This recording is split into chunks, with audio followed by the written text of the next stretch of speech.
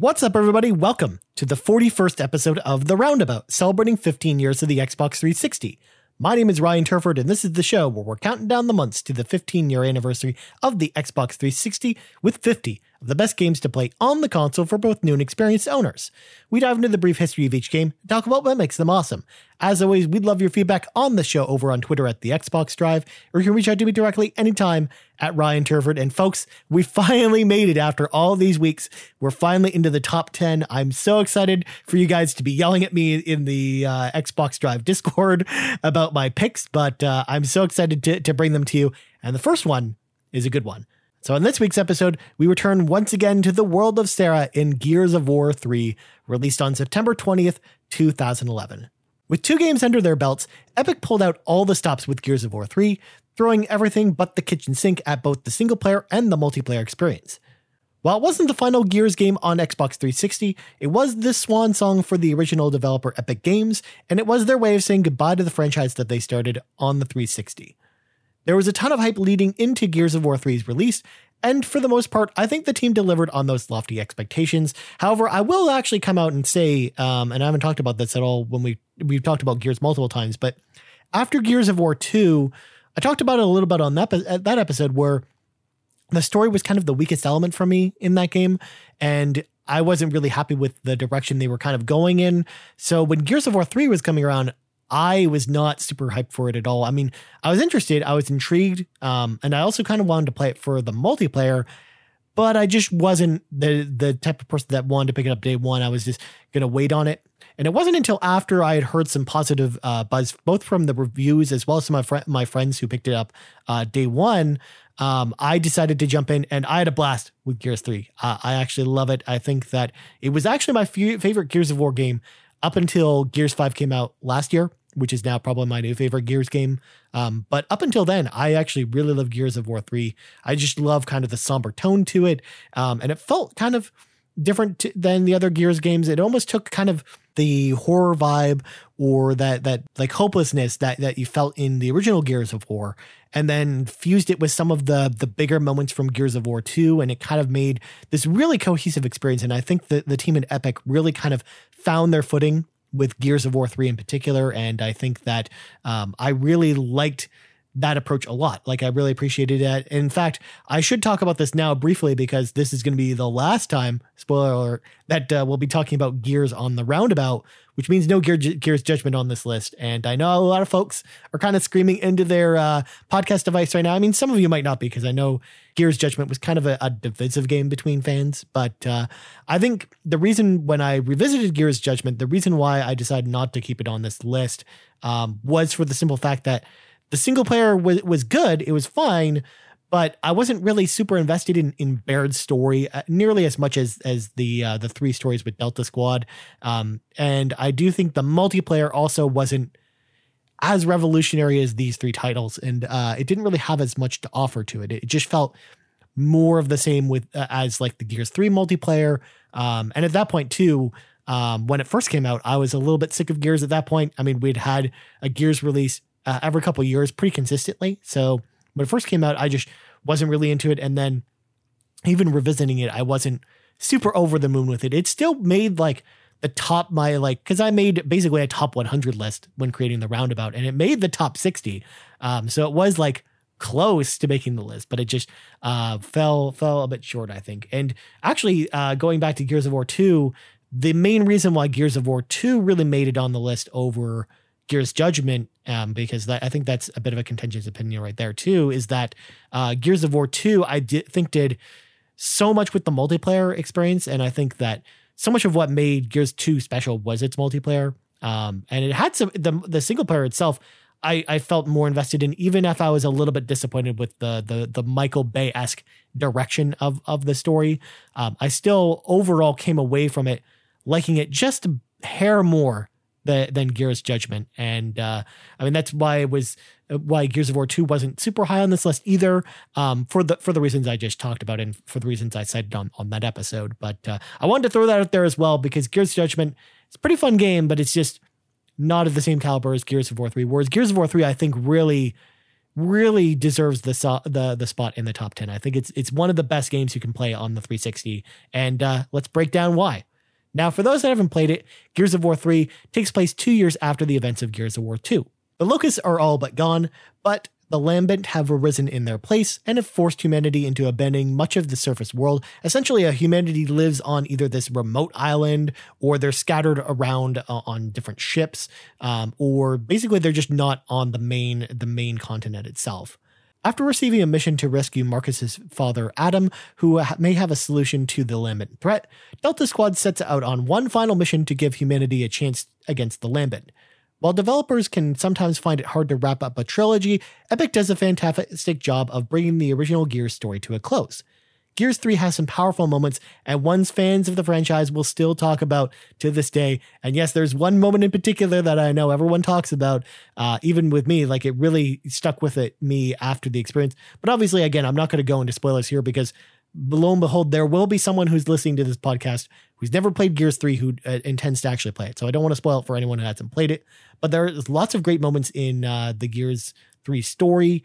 And it's really kind of a personal journey from Marcus, while also showing humanity's desperate last struggle to survive against the face of overwhelming odds. And I really like that like duality to the story too, where it really feels like a Marcus story, but also there's this much larger threat. And there's almost like this doom and gloom surrounding this, where if the solution that Adam is proposing doesn't work, or if they are not able to rescue him, it might feel like that's humanity's last chance. So I really like the stakes that are in this game as well. And I think that all of that stuff was really well done.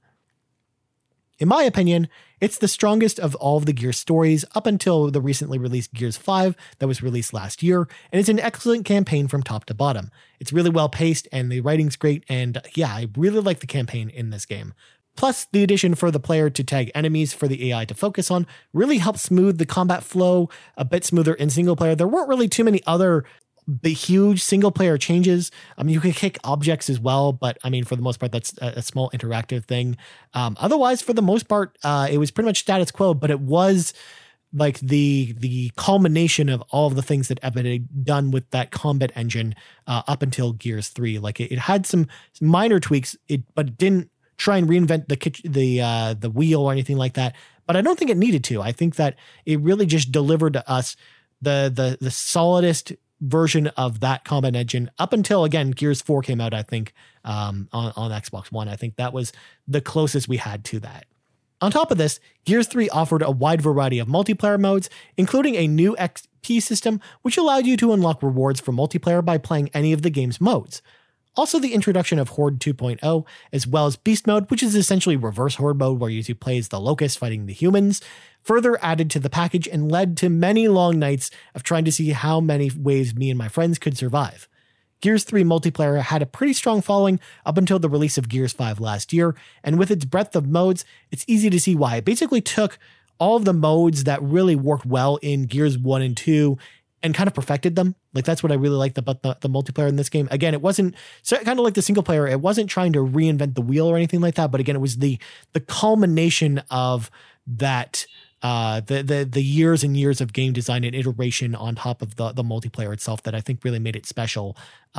Because Horde mode was already great in the first game, in Gears 2, but in Gears 3, they just took it to another level. And again, Beast Mode was really cool. Like, I liked the idea of playing as the Locust and basically hunting humans and stuff like that. Like, I thought there were some really solid ideas with the multiplayer in this game. And actually, I talked about this a little bit on the Gears 2 episode, but you could actually really find games of multiplayer for Gears of War 3 pretty easily up until after the release of Gears 5. I think that's when the tide started to turn, because there was a really dedicated community playing it. Even when Gears 4 came out, when there were still lots of people playing this game on 360 with their friends or through back compat when it did come to Xbox One that way.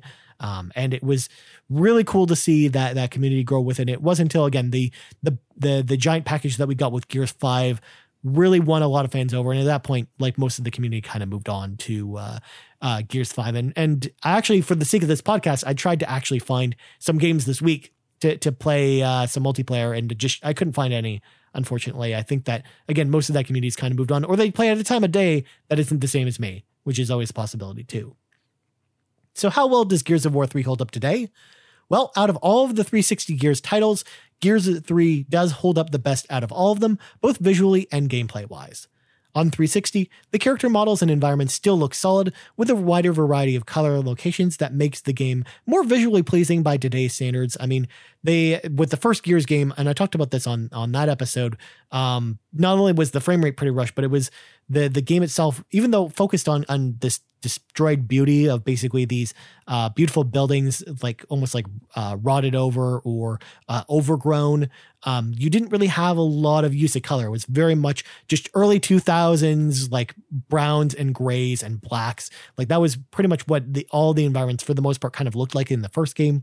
In the second game, they started to bring more use of color in, but it was really with the third game, it really felt visually refreshing and different from those games, especially when you view it from the lens of current gen games, because current gen games are very much use a wider color palette variety than games of the early 2000s or even the later 2000s in Gears of War's case in particular. So I think that it does visually naturally stand up better with modern day standards. Plus the frame rate is actually a lot more solid than Gears of War 1 as well. However, the best way to play Gears of War 3, in my opinion, today would be via Xbox One X with backwards compatibility. While all of the Gears titles received X enhancements, I think Gears 3 benefits from this the most, and while I wouldn't say it looks like a current-gen game, it looks and runs awfully close to it. It's definitely the way I would recommend playing the game if you're going to revisit the game later on, like today. And honestly, I can't wait to see what some of these games, backwards compatible games, are going to look like on Series X. In particular, like revisiting this game this week on Xbox One X and seeing just how amazing it looks on that console. I'm really excited to see what type of enhancements we're going to get with some of these games on Series X. And I can't wait to see how they upscale some of this stuff, because I know we're getting like auto HDR included. Like they'll be adding HDR to some of these games. Yeah, I'm really interested to see how this game looks there. And again, all of the Gears games got X enhancements, but it was really Gears of War 3 out of all of them that I think benefited from the most. And I think it benefited from being the one of the later games in the series. Gears Judgment also falls into the same boat, where I think it also received a lot of nice X enhancements as well. Now, if you're looking to pick up the game today, it's available digitally on Xbox 360 and it's backwards compatible on Xbox One. That's all for this episode of The Roundabout. You can hit me up on Twitter anytime at Ryan Turford. You can also find the Pantsman himself, Sean Capri, on Twitter at Sean Capri, and us on Twitter at The Xbox Drive. Thank you so much for listening to this episode of The Roundabout, and we out. Bye.